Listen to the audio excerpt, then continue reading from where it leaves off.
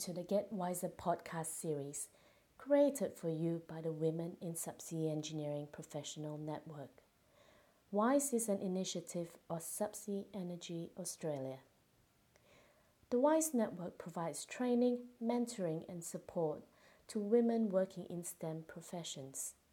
The network is also working towards achieving gender parity within the subsea industry.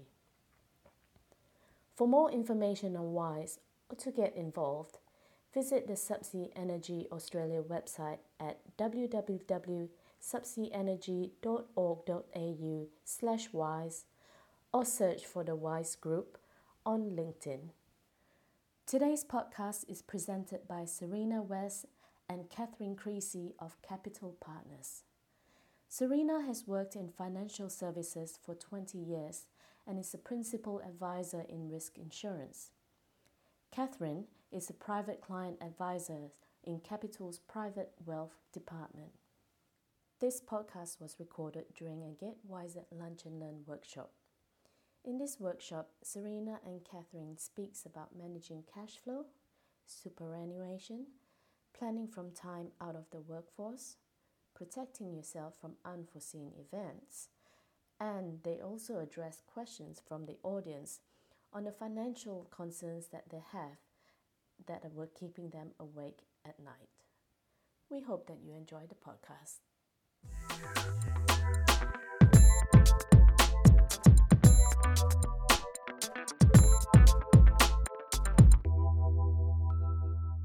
Our presentation will be covering off on a lot of different things, but we're going to be touching on things quite lightly because of the time frame that we've got.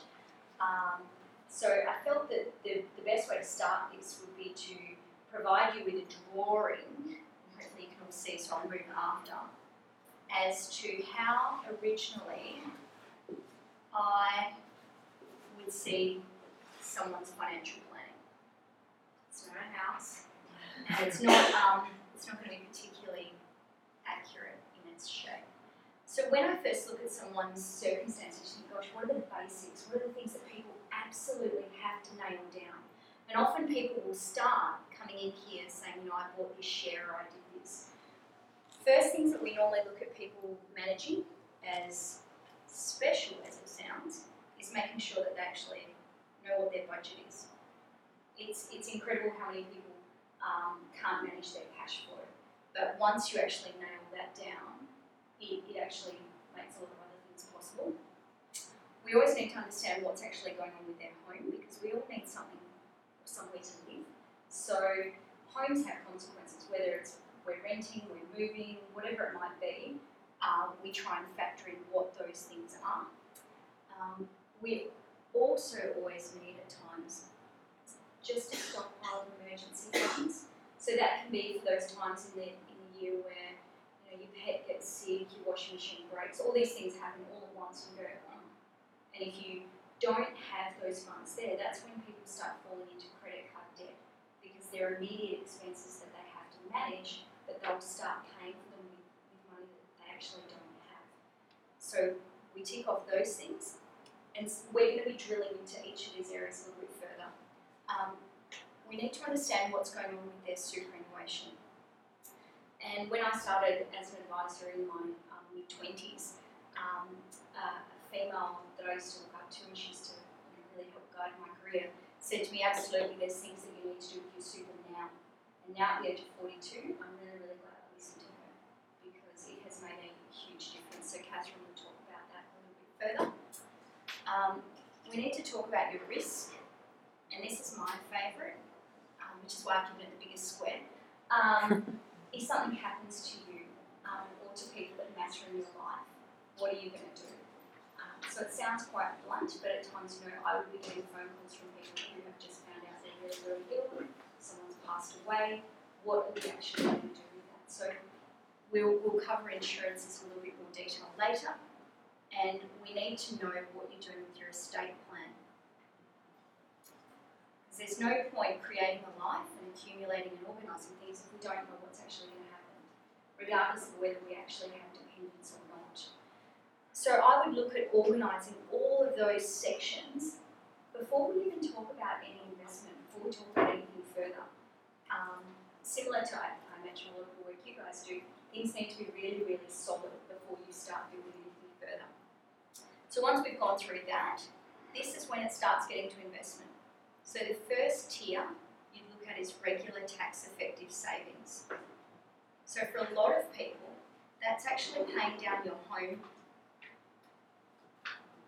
and not paying out to the banks. And this is basically going to be going up here in terms of potential risk and potential return. So once we've looked after that, we'd start looking at some managed funds. Now managed funds, I'll let Kathryn cover off on the investment side of things further, but it's really so that you're not having to actually look at the stock market on a daily basis, because you've actually got jobs and lives and a million other things to do. So you may not feel comfortable putting your money directly into a market. Above here, we start looking at either direct property or direct shares. So as you can see, it's starting to get riskier, because if you buy a property and you need to get some money back, you can't just say, well, I'll just sell 2 rooms of that house. Like, it doesn't really work that way. You know, it's a non-divisible asset normally. So that's why it's higher up. And it's normally higher entry costs. You can't buy a property for $5 grand. But you can start saving with a lot less than that. Then we do what's called gearing. So this is where most people start. So most people originally start borrowing money, so that's a word for borrowing money to invest. So most people start here and do this. But they haven't done any of this, which is what bothers me. That's the part that concerns me. And right up the top here is speculation. So this is essentially for the money that you've earned that you don't really care if you ever see again. So this is your Crown Casino money, or for, a punt. If someone says, oh, you should put money into this, you go, do I ever need to see this money again? I have to say I work way too hard for my money, so I really put nothing in there. So my shape stops. But I feel that this gives us a really simple explanation of what we would start looking at clients with broadly to say, what do we need to do? And make sure that these things are worked out to begin with. So before I hand over to Kathryn, are there any key questions on that? Bearing in mind we will drill into each part. Does it make sense? Yeah, that's why I remembered it. I first saw this drawing when I was 25. It's a little while ago. But it made a lot of sense to me. And I guess I generally remember pictures. So there you go. Over to you. So I'm going to start talking about managing your cash flow. And I think that given we're into pictures right now, I'm going to draw something as well. So when you start off, you're here. And along the time flow of your life,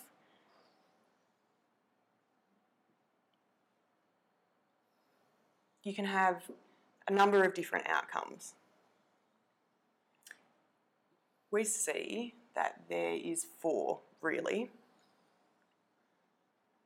Up here, this is you living your ideal life. Everything's going exactly as you wanted it. You've got the cash flow to do what you want to do. You can spend if you need to. You've saved along the way. It's a really good outcome. Here, it's okay. You've made a few sacrifices, but on the whole, things have turned out pretty well for you. And then we've got you down here. This is what we call suboptimal. This is a below-the-line outcome. Things haven't really turned out as you'd hoped. You've had to make a few sacrifices along the way, and it's not the life that you really wanted to live when you started out earning an income here. Now, our last financial outcome is pretty dismal. It's debt, it's not doing what you want to do, and it's working forever, which you might want to do, but you want to be doing by choice rather than by necessity. So what we see is that starting out, you can make a lot of small decisions. You can contribute to superannuation. you can look at your super and make a good decision on the investment option. You can budget, you can save.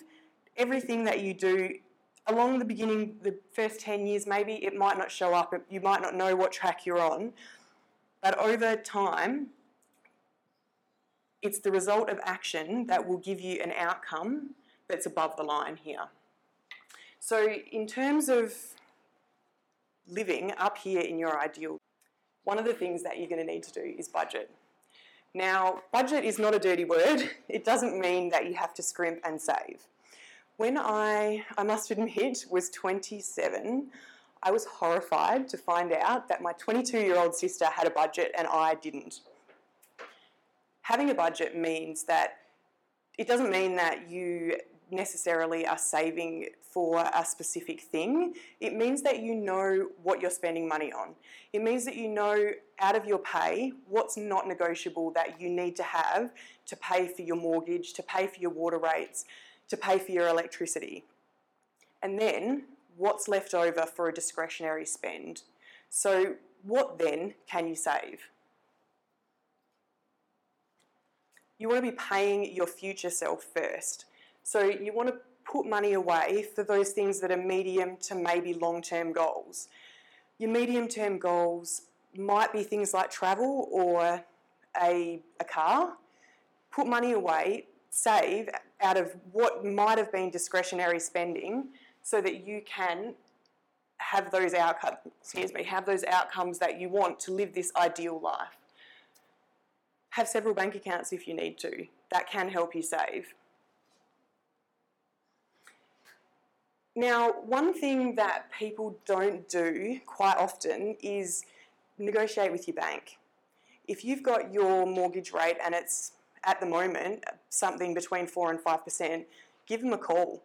Ask them if they can sharpen the pencil on the rate, because quite often you'll get a reduction. And that's going to save you money over the longer term. I have a girlfriend who a few years ago decided that she wanted a new car. So she went into the Mazda dealership and she spoke to them there. Yes, you can have a brand new car and yes, we can finance it for you.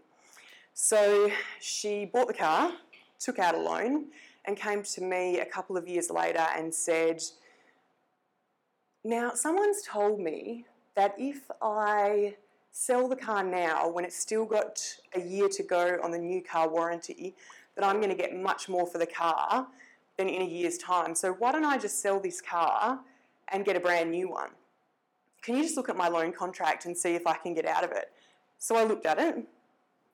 She had given the car dealer $500 to introduce her to a finance broker.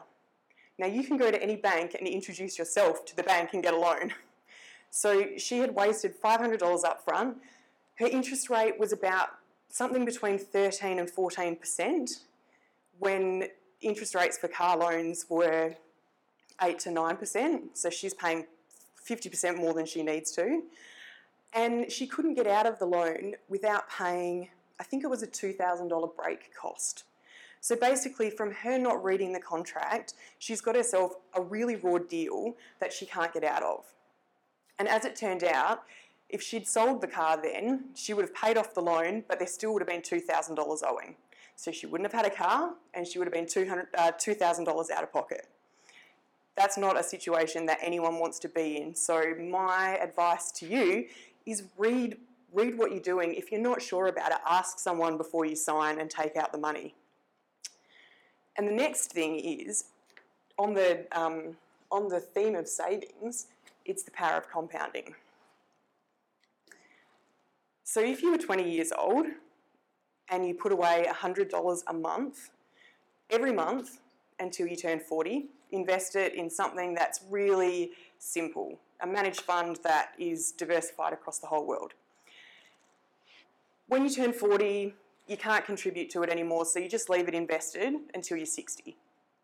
By the time that you're 60, your investment will be worth about $300,000.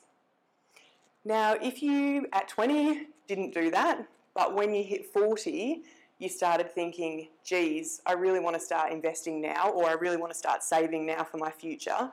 So you start putting money away monthly and you have the same goal. You still want the 300 grand by the time you're 60. You have to save 5 times as much. And at a time when you might have just changed your mortgage to get a better house, you might have young children going to school, your 40s can be the most expensive time of your life. So that's the power of compounding. Start young, give it time to grow. And that brings us on to superannuation. So one of the questions that was asked of us when we first talked about doing this with Nikki and Celine was, how do you plan for time out of the workforce? So one of the things that you would be thinking about is your superannuation balance. At the moment, you get paid your salary, and 9.5% of your salary goes into superannuation. That's called SG, which is your superannuation guarantee, legislated by the government. Your employer has to pay it to you. You can increase that amount by way of salary sacrifice. So if you're planning on taking time out of the workforce, it makes a lot of sense to have been salary sacrificing, again the power of compounding, since you were in your early 20s, so by the time that you decide to take time out of the workforce, whether that be to have children or to have a sabbatical or to retrain, your superannuation balance is at a level whereby the earnings that it generates are about the same as what your SG would have been, and it can continue to grow while you're not working. A really great one, and I'm not sure how many of you are potentially still paying off university help or HECS debt, but a great one is, once that's paid off, don't take that money in your pay. Get your payroll officer to start putting that away to superannuation. And even just a little bit, like your $100 a month when you're 20, can make a really huge difference to your long-term outcome. The other thing to think about with superannuation is the default investment option and also the fees that you're paying. So get your statement out, look at what the fees are, look at how much they are as a percentage of your account balance, and if it's more than 1% and you're not getting any advice with that, you probably could find a better option. So look around, compare it, and there's various things that you need to consider in terms of moving around your superannuation. Serena will talk about that, but make sure that you're getting a good deal. Look at the default investment option. If you're young and you can't access your super until you're 60, so if you're 10 to any further away from accessing your superannuation than 10 years, you should really be thinking about what you're invested in. So you'll see on your fund that you've got different options, and there'll be things like defensive, balanced, growth, high growth. What that refers to is the split in your fund between what we call growth assets, which are things like shares in companies and property, and defensive assets, which is more your sort of cash, term deposits, government bonds. So defensive assets, they'll give you an income return, but really not much capital growth. It's the growth assets, the shares and property, that give you a really high give you a much better chance of capital growth. And if you're young, you want a higher proportion of growth assets so that your super can grow. We had the GFC in 2008, and you would all be aware of that. Everyone who was invested then in a well-diversified portfolio has now recovered their position from where they were before. So if it's you and you're in your 30s, you've got 30 years before you can access your super. If we have another GFC, your superannuation balance has time to recover. So you should be making sure that your investment option is commensurate with where you are in terms of retiring or length of time till retirement. I'm going to hand over to you for this. All right. Okay. So what I see a lot of is people, they'll come and see me and they'll go, oh, it's awesome. I've tidied up all my super funds. I've rolled them all together. And it's really common for people to, even at times, have 5 or 6 different super funds if you've moved around a little bit. And there's often, at times, little bits of insurance cover in those funds. Often you're not asked if you wanted it, often you're just given it. Sometimes those funds default everyone as a smoker so that they pay twice the premium. All sorts of things happen behind.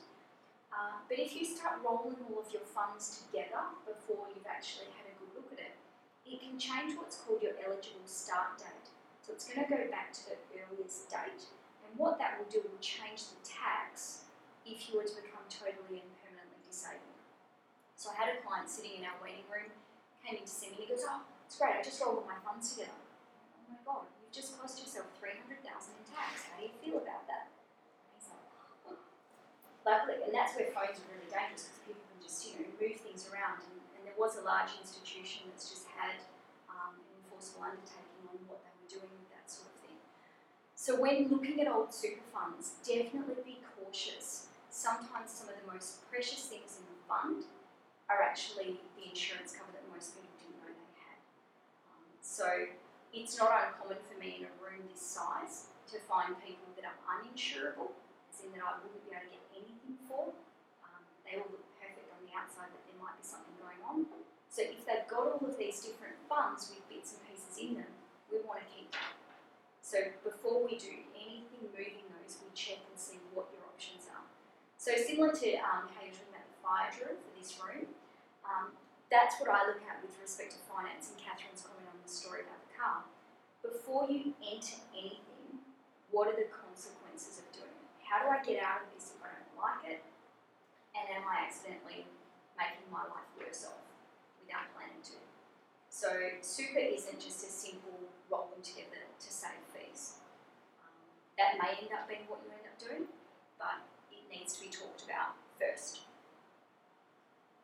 Now we're getting onto my favourite. Right. The excitement, yeah. Not many people get as excited about their job as I do. Apologies in advance. And when people ask me what you're doing, I'm like, well, I talk to people all day about being dead. It's lovely. Or being really, really sick. But it really, really matters. And like I started as what I would call a traditional advisor, working with, all of the different things. But I kept coming across situations where tough things happen to people and they need money. And this is a really instant way of having that. So I'm thinking most of you in the room would know of life insurance. Yeah, hands up if you don't.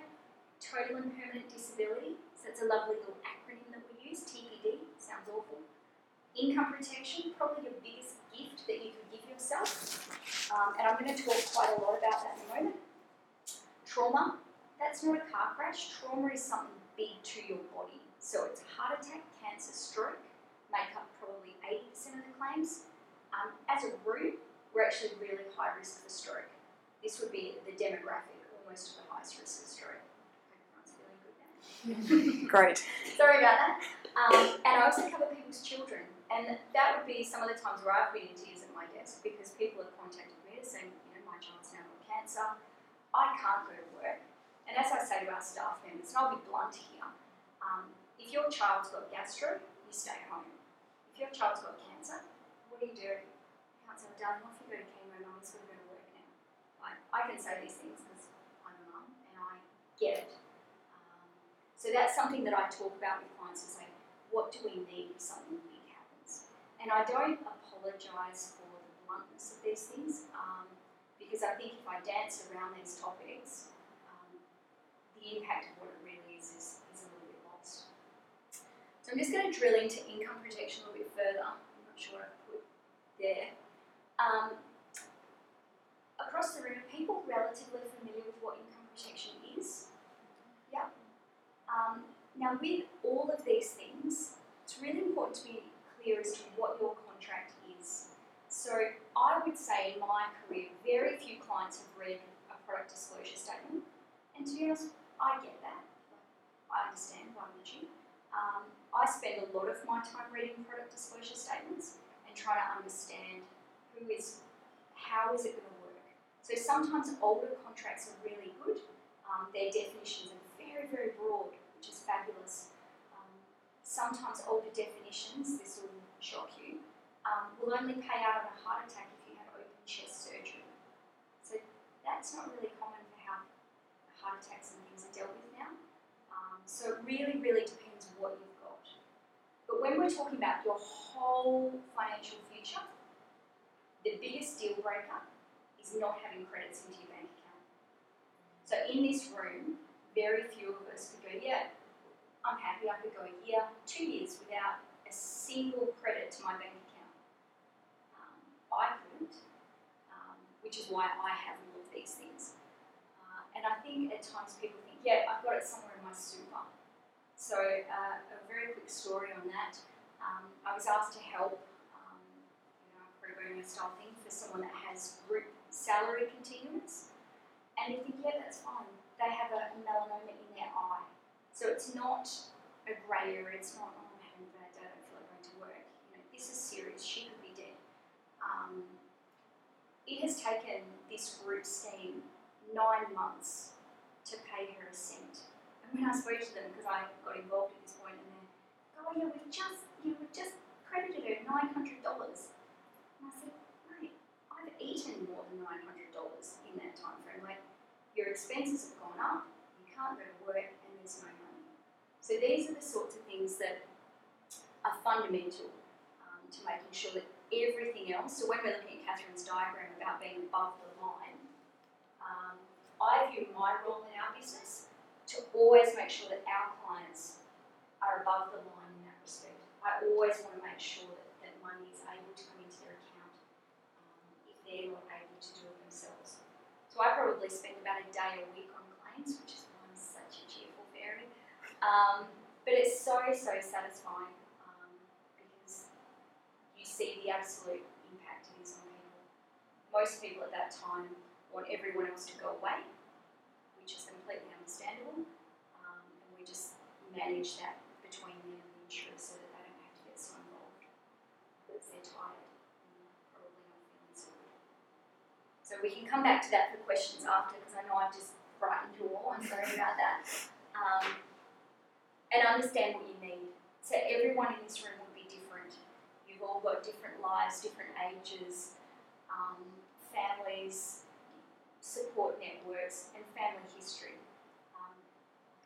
My key piece of advice on your insurances is if you are looking to review them, between now and when you actually review them, unless you're sick, don't go to the doctor. Because whatever you find, we will need to declare. So don't go, oh, my girlfriend had this, I'm going to go and get checked out for it. If you don't have symptoms, if you're not feeling sick, don't go. If you are feeling sick and find a lump or something, do go. Definitely. But anything you find, we have to declare. It gets quite personal. It's super fun.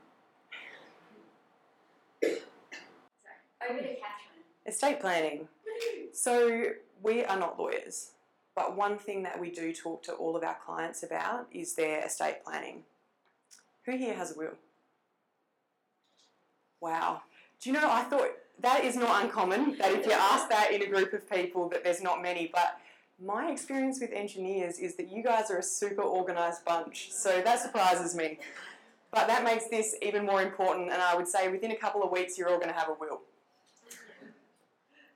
Okay, so if you die without a will in WA, the West Australian intestacy laws will apply. And they are not as you would expect. So anyone here have children? Yep. And anyone with a spouse? Okay. So you probably think that if you die, your money will go to your spouse and it will be easy. That is not what happens. And I've got my chart here because it's quite complicated in actual fact. So if you die and your estate is worth less than $50,000, it's a little bit different, but let's say you might have some insurance, your estate's worth more than $50,000. If you have a spouse and no children, your spouse receives the first $50,000. And the household contents, and half of the remainder.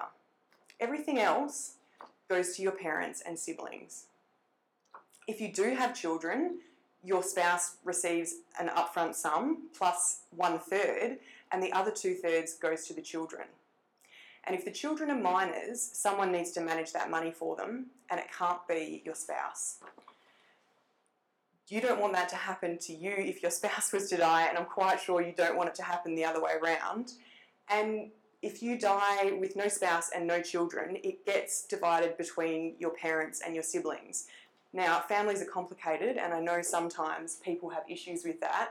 So the only way to be really sure is to have a will. Whoops, that was that point there.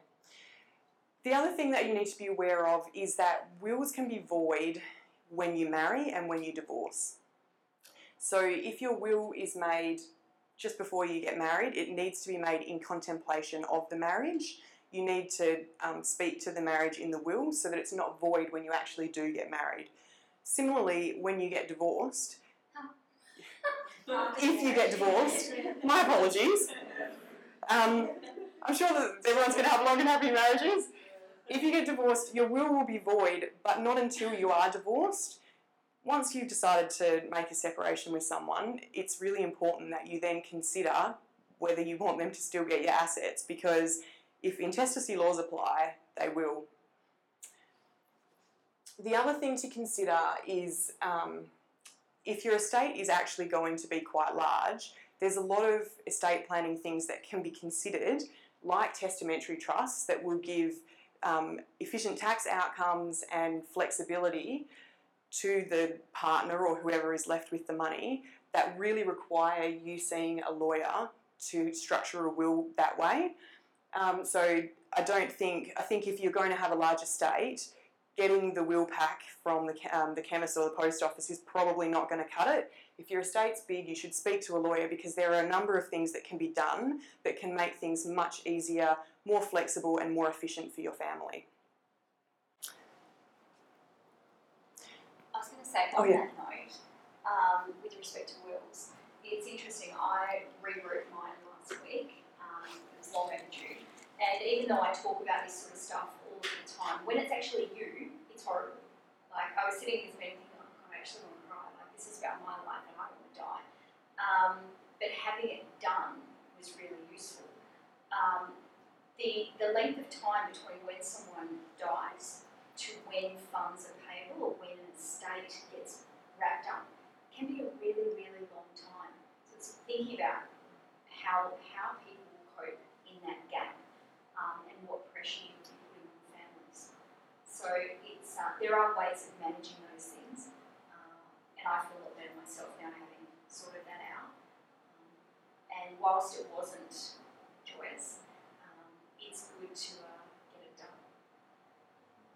So from that, we've covered a huge amount of different things, all very simple because it's such a broad group of people. Really key questions that people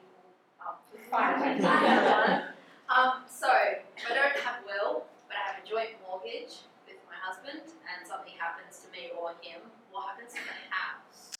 So if you have a joint home and it's joint tenants, then the house passes to him, so that will be fine, but he does have then the whole mortgage. If you had life insurance and that was being paid to your estate, then he wouldn't receive it all. Some of it would go to your parents and siblings, which means that if you had been counting on that, so that if something happened to you that it could pay off the mortgage, that's not going to happen. But then if I had life insurance that was paid to him, if you had it being paid to him, then that would be... Put it in my will saying that my life insurance gets paid to him. Yeah, so if you have a will and you specify that your husband receives all of your assets, then things are going to be pretty okay. Wills can be challenged, but people have to prove that they should, basically you have to prove a need. If your parents were in dire straits and they were financially dependent on you, they could potentially successfully challenge the will, I believe. You guys talked about superannuation and having everything like the TPD and life insurance, but you say it's not. What do you guys, mean about that? It's not so good. Is it good? It can Is be it fantastic. okay? Depends on the fund. It opened up a couple of years ago. It used to just be that you got whatever insurance was with that exact fund. Now you can have your individually written insurance, so the insurer looks at me and goes, yes, I will insure Serena, and my super fund will pay that insurer. previously used to just be the super fund gave you whatever they gave you. So there's quite a safety net there now that is possible. Sometimes with those group schemes, it can take an incredibly long time to pay. I've had at times people wait over a year to get their death benefits. Whereas there's no dispute that someone's passed away, it just takes that long, which is very, very frustrating. Whereas when it's individually underwritten, you are the contract with the insurer. So it's quite different in that respect. Is it more expensive? No, interestingly not. It's funny. Some, and we would always stress test those things. So if someone's getting an awesome deal, we've got to tick, keep that. A lot of the stuff that's offered online or on the net, or those awful ads that are on around 9:30 in the morning, they're at times often about 30% more expensive, and they will underwrite you a claim time. So they'll go, oh, if we knew that, we wouldn't have given it to you. Sorry, here's your premium back, but we're not going to pay out. So they have those horrible ads that say we're not going to check your health or Yeah, anything. absolute rubbish. Your policy. Run far from that. Run so far. They're so dangerous and so disappointing. I'm amazed that they can actually do it. I think for me, I like certainty. I like probably a little bit of control freak. I like to know that things are going to happen. With those, they will underwrite you at later. So there was a lovely story a while ago. Someone applied and they've recently had a heart attack. Yeah, no worries, we'll apply. They die soon after. The insurer's like, well, of course we would have insured you if we knew that you had that. So here's your $80 premium back. I know your family are expecting $1 million. So they're situations that you just don't want to be part of. And they're things that legislation and government need to continue working on. Because it generally does pitch to, I guess, the less educated group of society who just go, yeah, that looks great, we'll take that. Because the current one was micro loans. Oh, yeah. And then we'll let and stuff like that. Yeah. Yeah.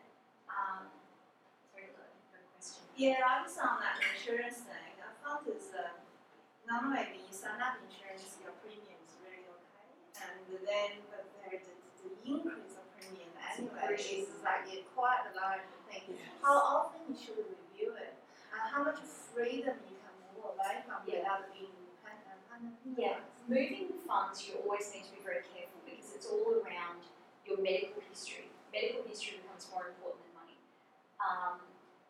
Everyone in here is a qualified engineer? Yes? No? Some? Okay, people that are qualified engineers, there's a particular thing that you can have that the rest of us can't. I can't, but you can. And that's, for those of you that are interested, feel free to email me later. For the issue of premiums increasing, and it does go up exponentially, that's called a stepped premium. And it's ugly, and it gets ugly late 40s, and 50s it gets horrific. Where possible, you put it on what's called a level premium, so it starts out a little bit high, but it stays flat. So what I would do with clients is, at times you split some, you go, look, let's put some on the one that's going to go like that, because by that point, we'll have worked really hard and we won't need as much, but we always want a basic amount, we want to be able to afford that. So we get really quite, I guess, almost down on the rabbit hole with the numbers, because it matters, because I don't want to give someone a great situation today, and in 5 years' time I go, I can't afford this is stupid. So it needs to work on a cash flow basis. You don't want this to be a disproportionate spend. You don't want to be hoping to claim. Just like this year, you're glad your house didn't burn down. You don't want this to become silly. But it can do, absolutely. I find a lot of people weren't really given the option at the beginning because I think a lot of advisors are so worried that the client will say, no, I'm not doing it, that they always go with the cheapest option. Whereas I feel level for certain things is really worth it. Women, unfortunately, we cost a little bit more in some parts of insurance. We cost less in death, but we cost more in income protection. Question on the again on the super stuff. So would you suggest that we kind of figure out what insurance it is that we've got in terms of TPD? Is it got TPD or is it income protection stuff? You can have all. Yeah. Everything but trauma can be in super. Okay, and so check that, and they should have like product disclosure. Yeah, and it'll be on your statement. And then if you don't like it, you can actually change it, kind of thing. Within that super fund, Yeah. probably not. Okay. But what you can do is then you can go and get a good contract, Yeah. and you use that super fund to pay for it, and just cancel their little in-house stuff. Okay. But we always get the new stuff issued first before we cancel, because sometimes there's little things that pop up medically that people think, oh yeah, I'm okay, and the insurance company go, no, you're not. They're pretty strict. What about SMS apps? What are your thoughts on that? In terms of the insurance or the actual So process? super-wise and life insurance, because I know there's no life insurance on the SMS app, you have to get it yourself. Yep. Right? It's an obligation of a super fund like that to consider insurance. So they're penalised if they haven't documented in there what their thoughts are on that. Lots of people who have SMSFs might not need insurance at all. Great. In my career, I've seen a handful of people that don't need it. Most people still do. Self-managed super funds, from an investment perspective, can be fantastic for the right people. For the people that would like, particular involvement. There is obligations from being a trustee if you choose to be a trustee yourself. And it generally needs to get to a size where it's cost effective. So not on balances below easily. I would Because say fees Yeah. are quite expensive as well. you've got to set it up, you've got to have it audited, it needs to be compliant. And non-compliance is, the ATO doesn't think it's very funny. Self-managed super funds is an interesting one. The number one, the number one asset class, I suppose, for self-managed super funds is cash. So people decide they can do it better. They set up a self-managed super fund and then they hold cash. And I've seen a number that have $1 million in cash. And, we talked about the power of compounding. These people think they can do it and then they're not quite sure, they don't want to jump in. I think if you're going to have a self-managed super fund, you need to know what you're doing and you need to be dedicated to it, and you have to be good at record keeping, because these things get audited and sometimes they can be a real mess and it can be really costly for you. Self-managed super funds are great if you own a business and you want to put your commercial property into the super fund or something like that. There's definitely uses for them. If you're just going to be investing in managed funds and it's sort of fairly vanilla, it's probably not necessary. So I don't bother having one because I don't want to spend any more time thinking about this stuff in my spare time. I just want to do something fun. Plus, you can actually get the flexibility that a lot of people look for in a self-managed super fund. You can actually get through various other products. Like, I know personally, I actually do have a bit of say over the investments in my fund, but it's not self-managed, so I don't have the regulatory obligation. I don't have to get someone to do the accounting or auditing. Someone else does all that. There are rules, but I can still have a bit of choice. Yeah. I have a question for the will. How valid is an Australian will for non-Australian citizen? Depends on where your assets are. For Australian assets? Australian assets? Yeah, Australia. So there's a number of countries that are party to is it mutual? No, it's not a mutual wills. It's basically an agreement across a number of countries that you can have one will that's valid in. It depends on what countries that you might have other assets in. But if you have Australian assets, then and I'm not a lawyer, but as far as I know, an Australian will is adequate to cover those. Yeah. Just a question on the testamentary trust. Yeah. Do you have to visit regularly, or you can only visit when the situation changes? You can redo your will whenever you want. So I already have my testamentary trust. Oh, okay. Yeah, but so far I've been just sitting there and not Yeah. touching it. Do you have to do like normal trust that you have to do visit regularly, or you just only? Well, the testamentary trust doesn't commence until you die. Okay. And so it's effectively allowed for in your will. That's saying if I was to die, my assets go into that trust, and that's the date the trust begins. It doesn't begin until I die. Hopefully a long time away. Yeah. Yeah, I had set up years ago. Yeah. But we never really use it. Yeah. So we just stop. And wills also can be for happy reasons. So, for example, if you're travelling and doing work in a different country, so my brother worked for a large company, spent quite a lot of time overseas. He needed to sell assets here, too far to fly back. I can sign all of those things and do that for him. So that's having an enduring power. So those things are really, really important. So it doesn't have to be that everyone's lost capacity medically or that they've died. It can be for really simple things like that. Selling a house. Otherwise, no one will let you sell the house. I think it is really important to bring out your will every now and again, look at it, make sure it's still relevant. Make sure if you've got people who are going to look after your kids, that they're still the people that you want to have look after your children, your beneficiaries haven't changed. And if you're in doubt and it's been a long time, go and see a lawyer and have them look over it. I don't think that would be very expensive, and it gives you the peace of mind that everything is still as you want it to be. I think a lot of people get stuck on the child thing because it's like, gosh, we all, husband and wife pass away, who gets the kids? And people can't answer that question because it is just so confronting.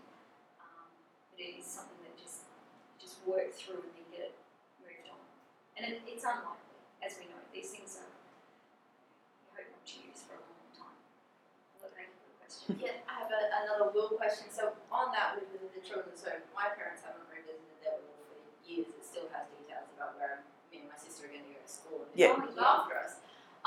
But obviously we're both adults now, so does that just mean that if something everyone doesn't happen, but if something were to happen to them, those things are just kind of void and no longer Exactly, relevant. yeah.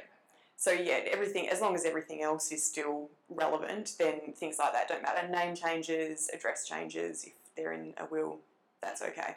The biggest thing with any of this stuff is actually being clear what you actually have. So you would never work on any project at work. I think that's about right. You just wouldn't. So with this stuff, it's the same sort of thing. I saw someone recently, and they had got divorced. They had a self-managed super fund. Their advisors kind of closed it, moved it, husband and wife, don't like each other anymore. But all the insurance was left owned by the fund, but they closed the fund. The fund doesn't legally exist anymore. So what do you think would happen if he died? Where would they pay the money? Because no one owns it. They pay it to the government. So the $4 million of life insurance would get paid to the government. And then his 3 dependent children would have to argue to get that back. So it's just stupid stuff like that. It was a completely unintended consequence of an administrative thing. You go, well, lucky we picked that up and fix it. Because no one wants to pay that extra for the sake of it. So it's basic housekeeping. The last thing that I wanted to say is we've put these books in front of you. Now, they were written by our managing director. His name's David Andrew. He's been working, this is his life's work. We work for a firm called Capital Partners, and we think we're the best financial planning firm in Perth. This basically speaks to our philosophy, which is sort of your set for yourself your goals, determine where you want to go, and then make the plan that suits that. So we'd love you to have those and have a read, and if you ever want to get in touch with us, we would love to hear from you. Yeah, it's really beautiful. Thanks, everyone.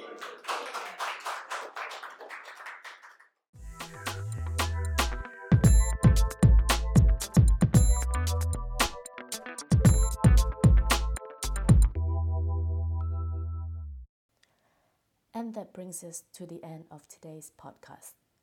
Thank you so much for listening. We hope you enjoyed the podcast and learned a little something new. This audio recording is a copyright of the Women in Subsea Engineering Network. This podcast has been funded by the Women in STEM grant received from the Department of Industry, Innovation and Science of the Australian Government. Thank you.